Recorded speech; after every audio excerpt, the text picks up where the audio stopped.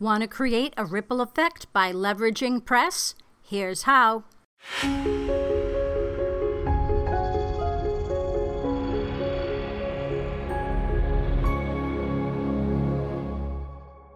Hi, I'm Robin Samora with the Fast Marketing Minute.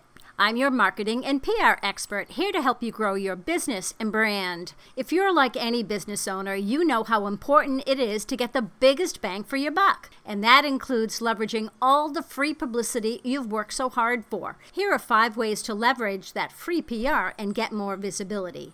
First, showcase press on your website. One way to do that is by sharing the logos where you've been published.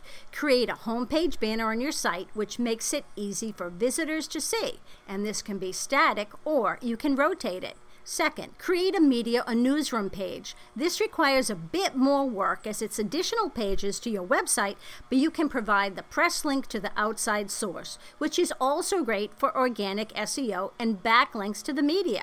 Third, add quotes on your About page. The About page is often the most visited page on a website, so if there are quotes from others you'd like to share that promote your brand and your expertise, go for it. Fourth, include mention in your blog or newsletter. Third-party endorsement and media coverage not only gives you visibility, but adds to your expert authority. Your audience wants to know that they're working or considering to work with an expert, so don't hold back. If you don't toot your horn, no one else will. And lastly, don't forget about your email signature. How many emails do you get a day? How many do you respond to? If you're like me, tons. Use this opportunity for soft sales. Include a short note or, as featured in, plus a logo. Looks impressive. Share your success with others who want to be part of your success. And if you have investors, definitely share the news to keep them abreast of what you're doing and the wise investment they made.